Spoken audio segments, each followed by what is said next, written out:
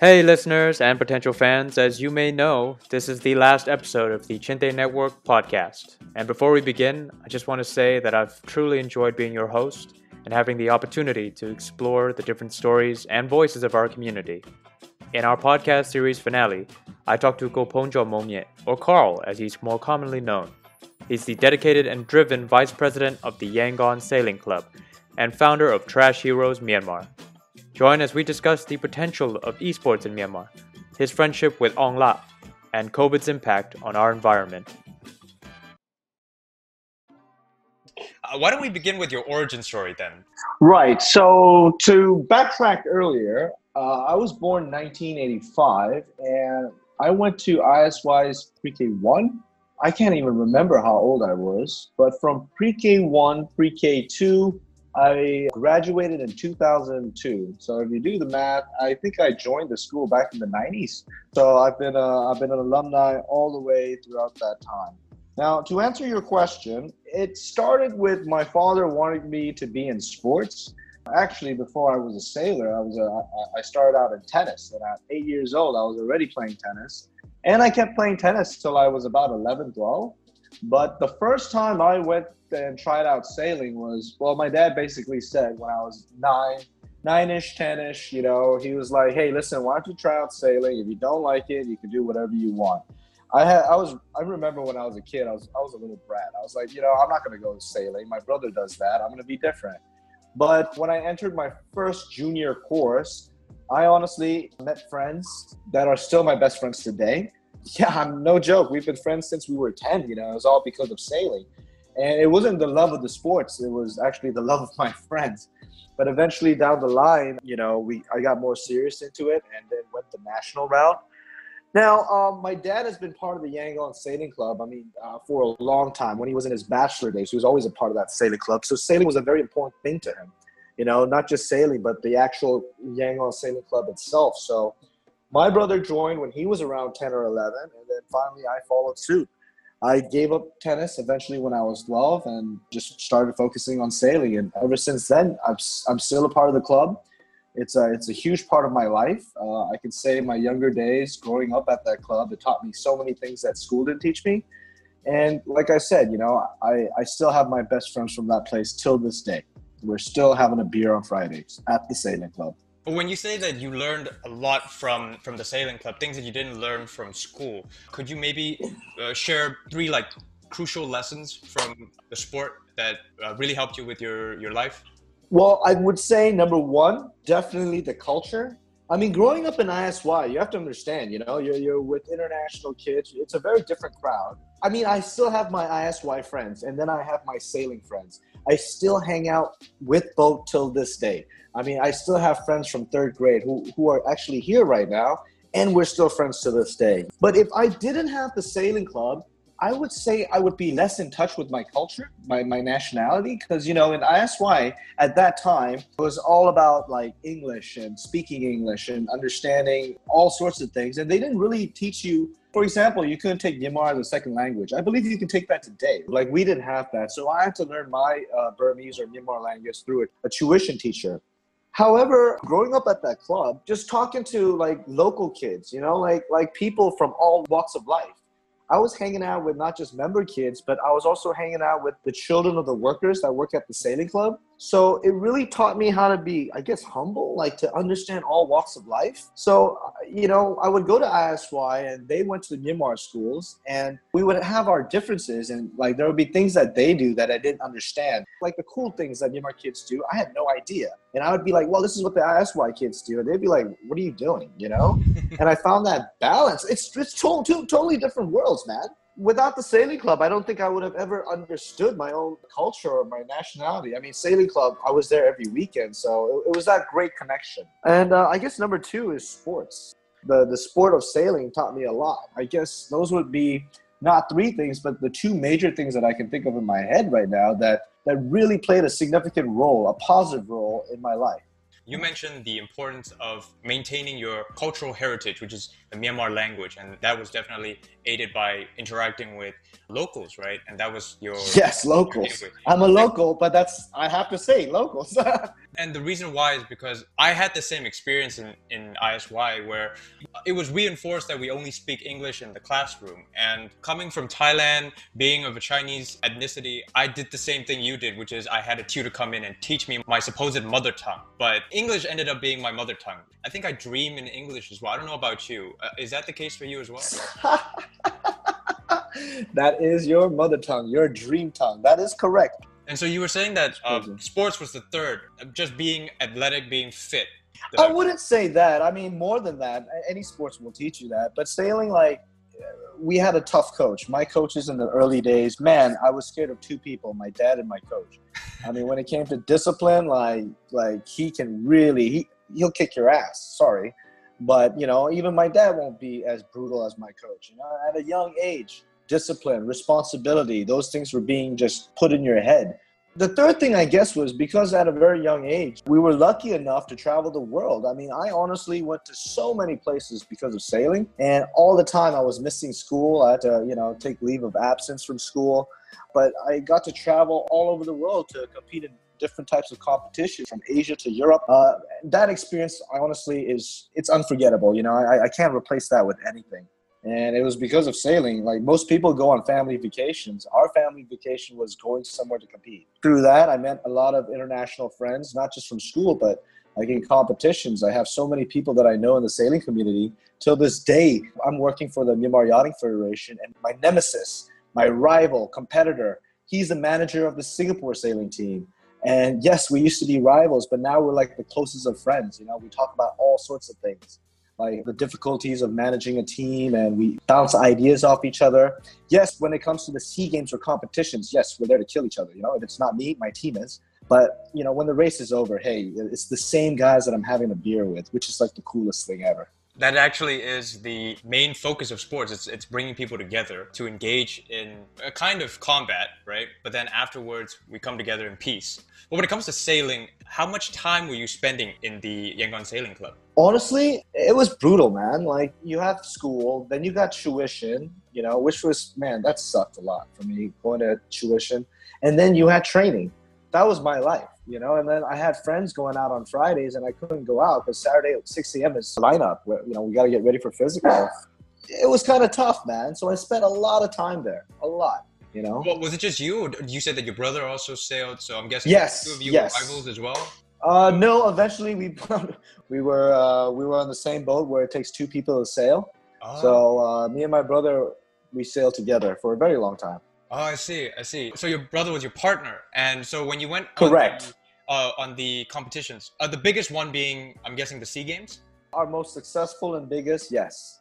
I mean, we've been to World Championships, we've been to European Championships, you know, Asian Games, but successfully SEA Games. But will I say it's the biggest? I mean, World Championships are huge. But when it comes to water sports in Myanmar, like, where's the situation at?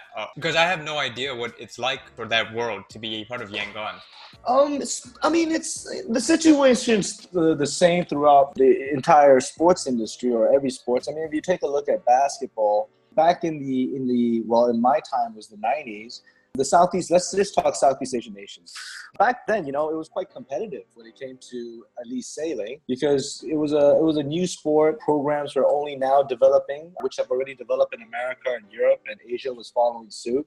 So in the 90s, it was okay. But as, you know, the countries like Thailand and Singapore began to really develop, so did their sports. And then you start seeing a big technological gap, a financial gap between the budgets. And that's where Myanmar starts lagging behind, because at the end of the day, man, if you're running a national team, or whether it be basketball, swimming, you know, a country that can support or have a bigger budget, they just have more of a competitive edge. So it's been tough in the late 20s, you know, trying to keep up with these nations, but we do the best we can. Have you seen an improvement in terms of Myanmar's like level of competition over the past few years that you've been back and involved in the sport? Well, certainly, you know, if you look at football, that's where the priority lies in our sports ministry, where a lot of emphasis is put on football, and it is the biggest sport until Allah came along, and, you know, like he became the biggest. You know, fighting, MMA became a huge thing. But, you know, other sports like us, swimming, basketball, it's been quite a struggle. I can honestly tell you, let's just say, take a look at a nation like Thailand or Singapore, whose sports budget in swimming is $100. Comparing apple to apple with nations like Singapore or Thailand, who have $100 to spend on their swimming program, Myanmar could probably only spend $10 to $15, maybe 20. Wow. You know, that is a huge disparity. And you know, with these days, technology is playing a huge part, whether it be in equipment or in terms of training programs. Everything is developing, advancing such a rapid pace. And if you can't afford it, you're left doing the same old things that you've been doing since the past decades. And if you can't improve like that, when you get into competition, it's really tough. In sailing specifically, it's like racing cars. We're racing boats. When you go into a competition and your boat was the boat that you sailed back in 2013 and you're using the same boat to compete in 2019, which we actually do, it's tough because nations like Singapore, Thailand, Malaysia, they're bringing in the latest 2019 model. You know, comparing apples to apples, man, like they just have an advantage over that. Oh wow, I didn't even know that. You're using boats that are almost 10 years old then, when the rest of sea nations are are using the latest gear. How can you even compete? It would be near impossible to place top 3, I'm guessing. Yeah, it gradually just becomes harder and harder. I mean, again, you're a basketball player, right? I think you know the Chekasang Gwin, I'm sure. I do. Yeah, so imagine you have to train in that court when, let's say, another school like ISY has to train there, let's just say, but then you got Rumrudi or the other international schools where they have 3 courts. They have a coach, they have a statistician, they have a psychologist, they have a physiotherapist. You know, like when you have just that court, I mean, they're going to have a competitive advantage over you, don't you think? Oh yeah, for sure. I mean, you could have Michael Jordan on your team. Like, if you have Michael Jordan on your team, well, you know, hey, all that goes out the window and Michael Jordan's going to take Chintays to the next level and we win CSAC, right? But right. Yeah, athletes like all come once in a century or something like that. It's true, man. They're 1 in a billion for sure. Yeah, you know. Did you get the chance, speaking of Michael Jordan, have you seen The Last Dance, the Netflix documentary? Beautiful. Right? Beautiful. Yeah, man. It really shines a light on what it takes to be champ. And also the politics, the money behind everything. You don't know. As a casual viewer or a fan, none of that actually dawns on you unless you actually are part of the industry, unless you're part of the game. Absolutely. What most fans and what most competitors know is what they see on TV. You know, or what they watch on YouTube. But to bring you that show, I mean, the things that go behind the scenes are just mad. It's not easy. There's so many bits and pieces and parts that, you know, have to come together to make all that happen. And being in the sports industry, I mean, as an athlete, you know, I was just focused on racing. But eventually when I became a coach, a manager to the vice president level, you start to see that, wow, there's so many things behind it that you have to figure out and, you know, have to do perfectly if you're going to have that competitive edge for your athlete. So it's insane. And going back to that Michael Jordan Netflix series, like Michael Jordan could, like, even if he had the worst shoes, even if he had the worst facilities, like the guy's mentality, that, well, like I said, like you said, it comes once in a billion, you know, then that throws all the statistics and the science out the window. But on a regular basis or on a normal basis, yeah, that doesn't happen. When it comes to the actual development of a sport, and you're talking about the cost of actually competing on a world level, I feel like the highest chance for Myanmar to compete would be to go into something that's actually disrupting the way things were, and which is esports. I think when it comes to having the help that you need, the materials that you need to compete, esports is probably the most cost effective because whatever you need to learn will be online. And I feel like in terms of the competition, Myanmar can definitely have a chance. I just feel like when it comes to the sports that require human talent or a coach, like really, really highly trained coaches, that's not something that Myanmar can afford. What do you think about the esports development of Myanmar then? So let me ask you something. Am I talking to a gamer or? I dabble in Dota, but Okay. it's been a while now since I've gotten to play it seriously. Whenever I get a chance to try it, it's only like an hour a game, and I'm losing to 12-year-olds now, you know. So it doesn't really feel good. It makes you realize that, you know, some things you just gotta leave behind. It's past. You know, that's funny how you asked me that. Like, I mean, esports. In my job, I have to understand what the world is going through, and I have to look at different sports industries and see how they survive. I mean, I can't just focus on sailing. I got to look at what other countries are doing. Now, if I'm supposed to build a program that's similar to, let's just say, Singapore, there's no way I'm going to compete with these guys if I follow their same program. I have to think differently. You know, I'm not going to fight a war with, you know, big guns and tanks.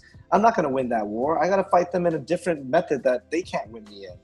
So in order to do that, I had to look at other industries. And yes, turns out esports is one of them. I'm a gamer. And the year before, I competed in the nationals in Myanmar. They had an esports tournament. And one of the games that I play is StarCraft. And StarCraft is a game that has been around since the 90s. I mean, that was my first strategic game that I ever played. So anyways, I signed up for the game, and there was like 5 people or less. And I'm like, holy crap. And I looked at the room and I'm like, I'm 33.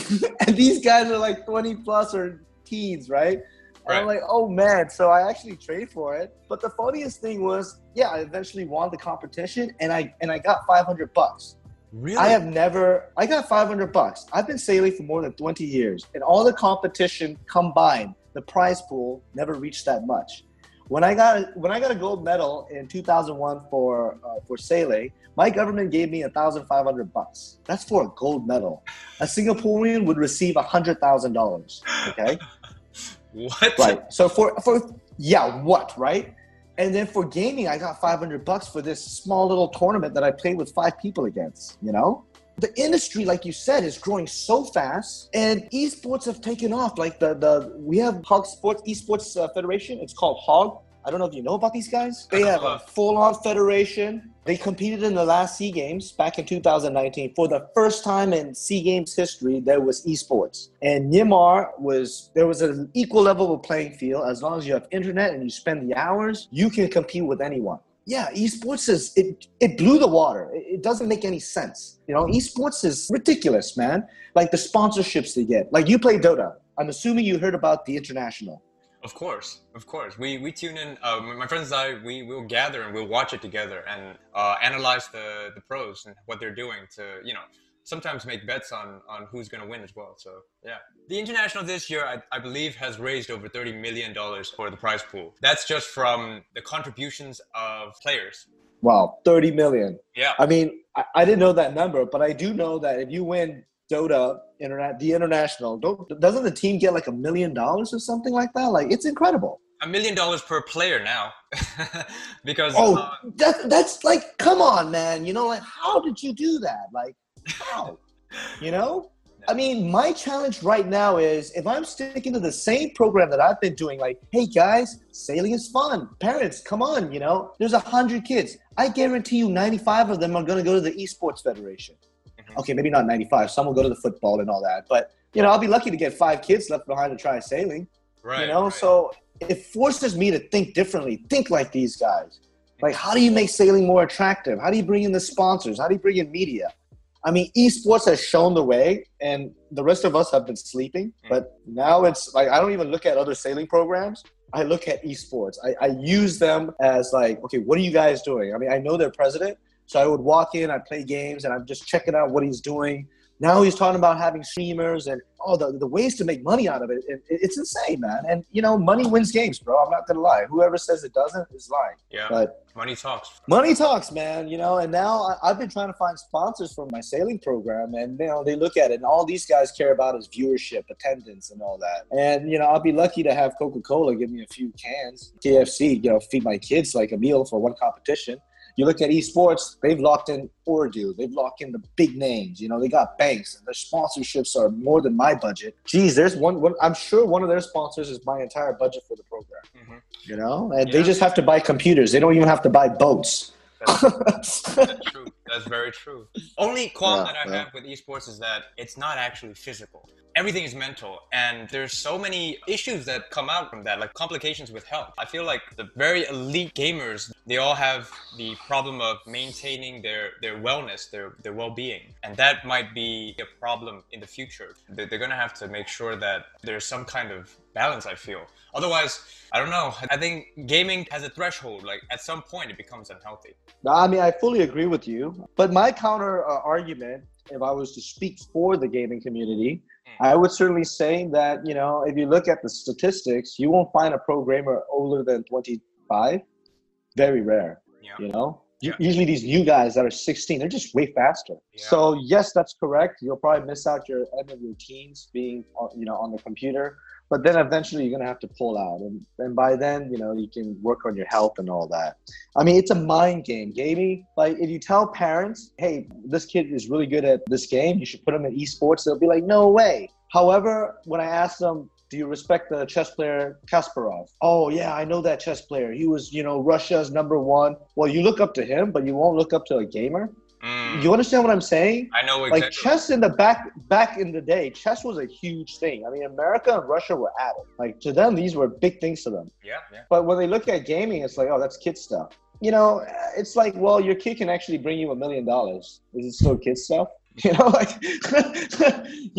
So it's just a change of concept, man. But I fully agree that, yes, I've been talking to the Federation here, and they're now, before these kids would just eat noodle soup for like a week and just be on the computer. But now they're addressing the issue where they limit the screen time. Nutrition is important. Resting is important. So they're making sure that these kids are not playing 20 hours a day, but like the professional teams are really now bringing in these specialists to fix this or to deal with this issue that you're talking about. Yeah, that's good. Then there it is. They're getting ahead of the issue and counteracting the problem. And that, I think, is a good call on their part. What was your favorite memory competing in all these different places? The good memories are when you win. There's no one. Every time you win and you're on top of the podium, like, you can't compare. That feeling is literally you're on drugs, like it's such a high that's, you work all year, or maybe you work for a decade for it, and when you get it, like when you're on that podium, the competition is like a couple of hours, but you will spend years to get to that point. And honestly, all the good ones are the ones where I'm on the podium. Those are the best. But out of 100 races, I've been on the podium like 3 times. Whereas the 97, I failed. I guess it's going to battle. It's the preparation, getting ready for it. It's the whole thrill of it. Ask any sportsman, like, does he regret it? Some do. I didn't. I'm blessed to the fact that, like, I had this opportunity. And, the memories, I can't even tell you anything specifically. But there's so many. And also, like, when Allah wins, those are some great memories, too. Like, usually they end with tears. Hopefully they're good tears, happy tears. There's a lot of sad tears as well. But, man, like, do I have one? I would say winning Jet Surf was one. SEA Games was one. When Allah became the first time when he became a middleweight champion, I went insane. I was in the locker room crying. I didn't fight, but I was crying. Wait, are you talking about when he won the middleweight champion? You're talking about the 2017 fight, right? With Vitaly Big Dash #2. Yeah, yes, that's right. That was a good fight. You were there. You were actually ringside. Yeah, I was. And I was also there when it was Big Dash 1, and Allah had to take the fight at a 2 weeks notice or something because the guy pulled out, and Allah took it with the deal that he would have a rematch. And we ended up at the hospital, man. That was a brutal night. That was one of those downer nights where Allah survived 5 rounds. I mean, I was there at the corner, and I heard the doctor say, like, you guys want to throw in the towel? I know you guys don't want to out of respect and, pride, but I can call it. And his coach was like, you're not calling it. He's going to fight. And Allah survived till 5 rounds, but you should have seen his face, man. That was brutal. That's a heart of a champion. I don't know anything about the technicalities of fighting, but I tell you, at that hospital, man, it was rough, man. When you see your friend like that, you're just like, but hey, you know what? The guy lasted 5 rounds.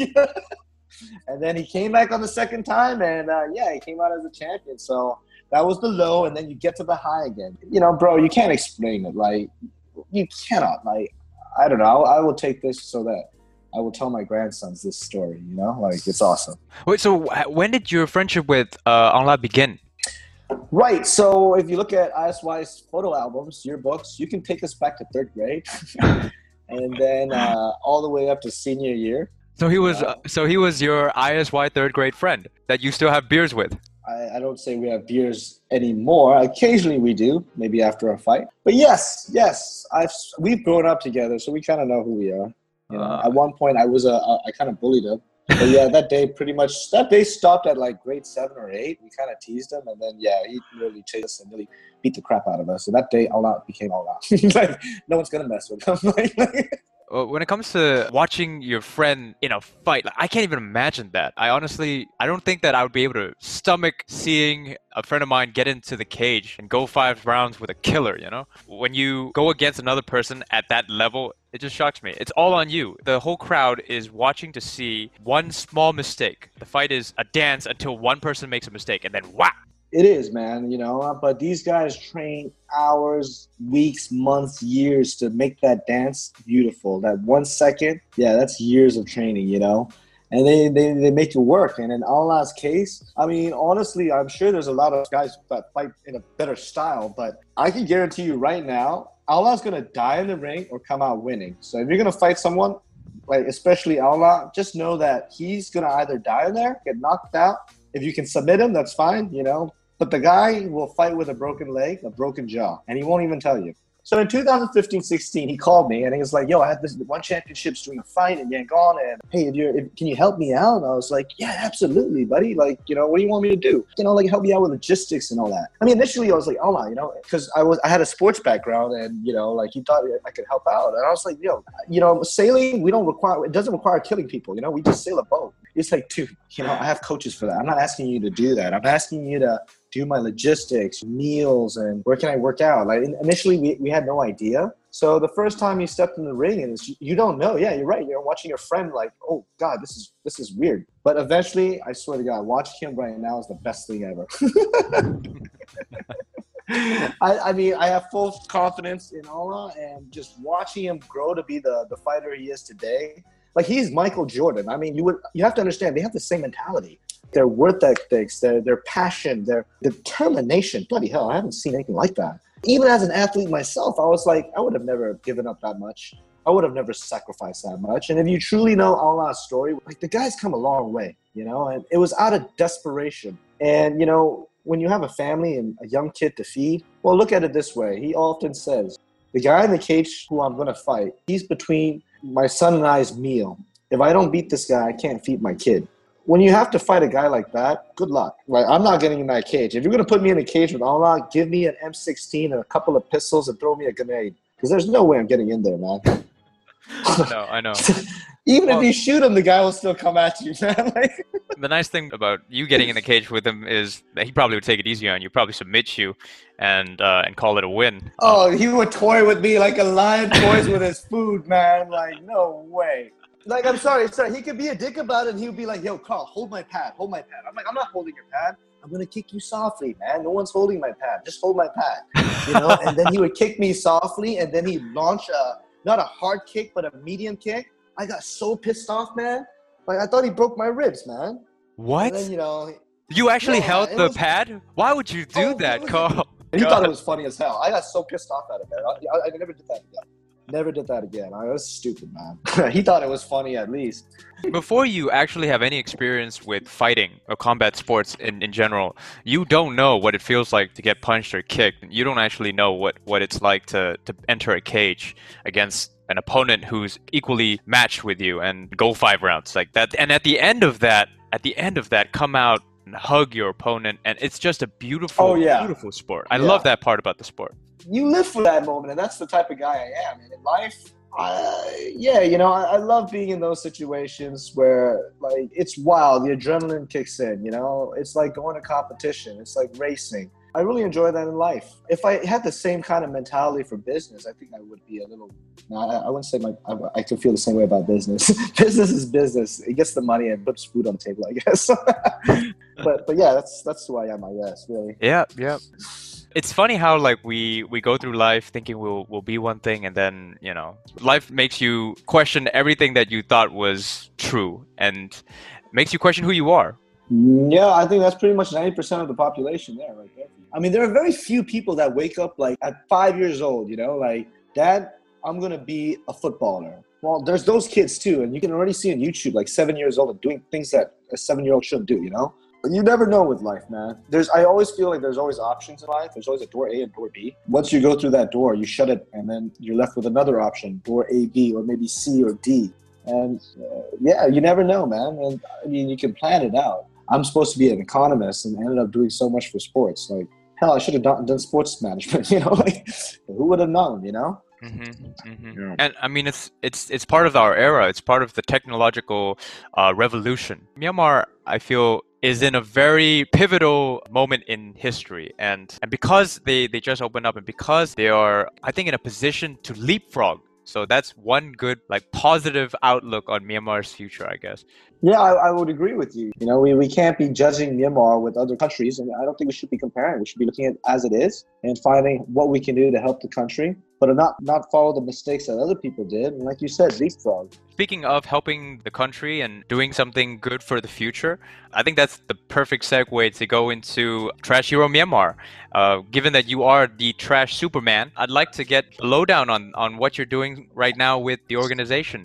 I mean, it's been great. Our latest numbers, when we started with one cleanup, I believe that was in 2015 in the ELA. We're now to 13 chapters. We've done over 450 events. We've got 30,000 heroes that have participated in our events, which 10,000 were kids. So 1 out of 3 were kids below 16. And we've picked up nearly 90,000 kilos of trash. So numbers are great. Things are going well. COVID came along, everything halted. But you know what? It's like a vacation for us because COVID was probably the best thing that could have happened to the world. In terms of trash, environmentally speaking, the world decided to take a break and it gave Earth for a chance to breathe. And although the numbers have not been come out, I'm waiting for the research. I'm waiting on the research and the data. I'm still looking for it, but I want to know what the impact is on the environment because of COVID. I think out of all the negative things that COVID has brought, I think that's a really positive thing to look at. For other things for Trash Hero, you know what? It's been totally awesome. There have been challenges for Trash Hero, Myanmar, but honestly, it's been good. It's been awesome. That's great to hear, man. You're right. When it comes to pandemic affecting the environment, it's the ironic thing, right? Where the pandemic caused everyone to stop working, stop polluting the planet, and we see for the first time perfect blue skies over places that have gigantic factories pumping out smoke. And it's a stark change in the reality of the situation. And all it took was a pandemic. All it took was a virus. Yeah. I mean, for me, it's kind of good, Okay, I'm speaking with my Trash Hero hat on, right? Let's just focus on that, yeah. Mm-hmm. For me, COVID, to look at it, a positive thing is one. It definitely shows that the world can unite and come together in terms of a crisis. Now, COVID, I think one of the first major crises that we would realize that it's globalization. We are one, and we can all act as one. So when we had SARS, when we had the Spanish flu and all that, the world didn't react the way it reacted to COVID. I mean, COVID was the first of its kind. Yes, it had a lot of negative things, but one of the positive things that I see is that the world can act together in times of crisis. Now, COVID is a big crisis, but eventually we'll come over it. And eventually what's going to happen is climate change. And that's eventually going to come. Now, there may be those that argue with me and say climate change is a hoax. And there are fair and strong arguments to that as well. They're saying this is a natural cycle that the Earth goes through and humans are not the cause of it. But to me, I think they are. And I think we need to be ready when the climate change crisis does hit us, that we're going to be prepared and we have to act as one. Yeah. So that's my thoughts on that. I think that's 100% true when it comes to what you're saying about humans affecting the climate. I think it's really difficult to deny that humans are affecting climate. Now, whether or not humans can fix the problem that they've created, that's a whole separate issue. But that doesn't take away from the fact that Trash Hero Myanmar is literally cleaning up the streets. And the fact that Inya Lake actually looks really quite nice now. I mean, given the fact that I've seen it in worse condition. One of the best parts of an organization that's picking up trash is that you immediately see the difference. And it's a very worthy, noble pursuit for Myanmar especially to educate its people on how to be better environmental citizens, Because at the end of the day, we have one planet, we have one world, and we got to take care of it. Yeah, I mean, sadly to tell you, after a cleanup, it looks nice, but from my experience, give it 2-3 days and it's back to normal. But that is the sad reality that we face. We would be so proud, happy when we do a major cleanup, but then you come back and do a site visit, to do a review of the situation. You'll realize it's the same. And the success that we've found is the persistence. I can go all over Yangon and pick up, but honestly, I focus in certain areas and I try to come back to that area because we found that in ELA, the more you do it, I mean, honestly, it took me at least 15 cleanups to get to where we are. And that's because the people, the restaurants where we usually clean up in front of, they kind of got it and they're like, we feel bad for you guys. First, it was like, thank you, come again. We'll leave some trash for you. But now when we come, they start to feel bad. And I guess that's what the whole movement's about. Look, the cleanup thing is really nothing. The cleanup it doesn't matter. We're not even making a dent. But the fact of the effort being made by volunteers, when you're not even participating, if you're looking at it from far away, you just realize like, oh my God, I feel bad for these guys. I feel bad for throwing trash. And through that, we're trying to change a mindset. And that's what we've been trying to do.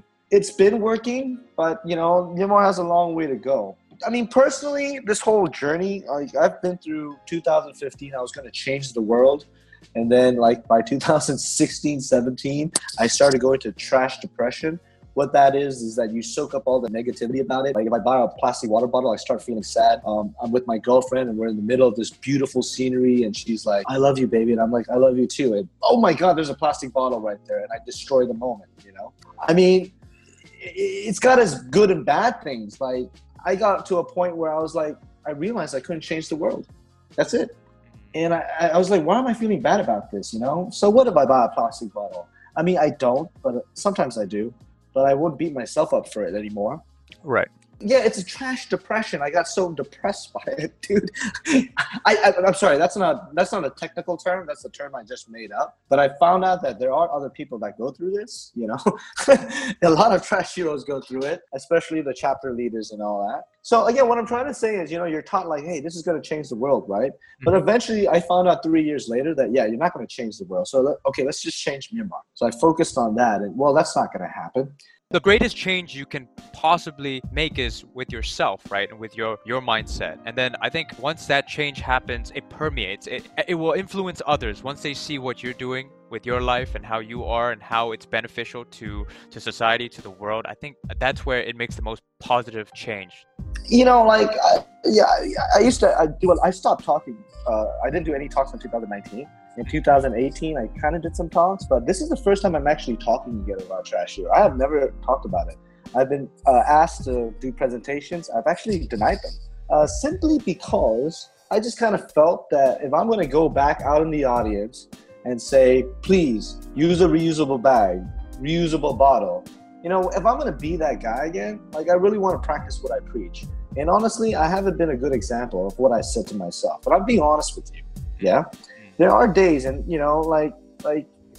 there are times where I've been forgetting and I'm not doing a good job. I'm not doing the things I say. So therefore, I kind of stopped. I couldn't go out in front of people again. And now I'm working on it again. And this is the first time I'm talking about it again. Dude, this is like going to gym, man. It's like quitting smoking. Becoming environmentally conscious and minding your CO2 footprint. These are habits that you have to build. You can't simply change it within a year. Yep. But do you have to? Absolutely not. It's your choice. Okay? Absolutely your choice, But eventually, if we're going to deal with the inevitable, if we're going to deal with Thanos, we will all have to collectively start changing our behavior. The world's going to have a bit of an issue, I think 50 years or perhaps even earlier. We're going to be stuck in this place. Might as well, eh? Carl, he is the vice president of the Yangon Sailing Club and founder of Trash Heroes Myanmar. And that's it for this series of the Chinte Network podcast. On behalf of Chinte Network, I'd like to thank you all for the love and support you've given us. We created this podcast to connect and reconnect our alumni community and beyond, and we hope to add more thoughts, perspectives, and voices as we move forward together. Thank you for tuning in to our final episode of the Chinte Network podcast. Like always, if you enjoyed the show, please give us a thumbs up, leave a comment below, or send a message to chintenetwork@gmail.com. Stay healthy, stay safe,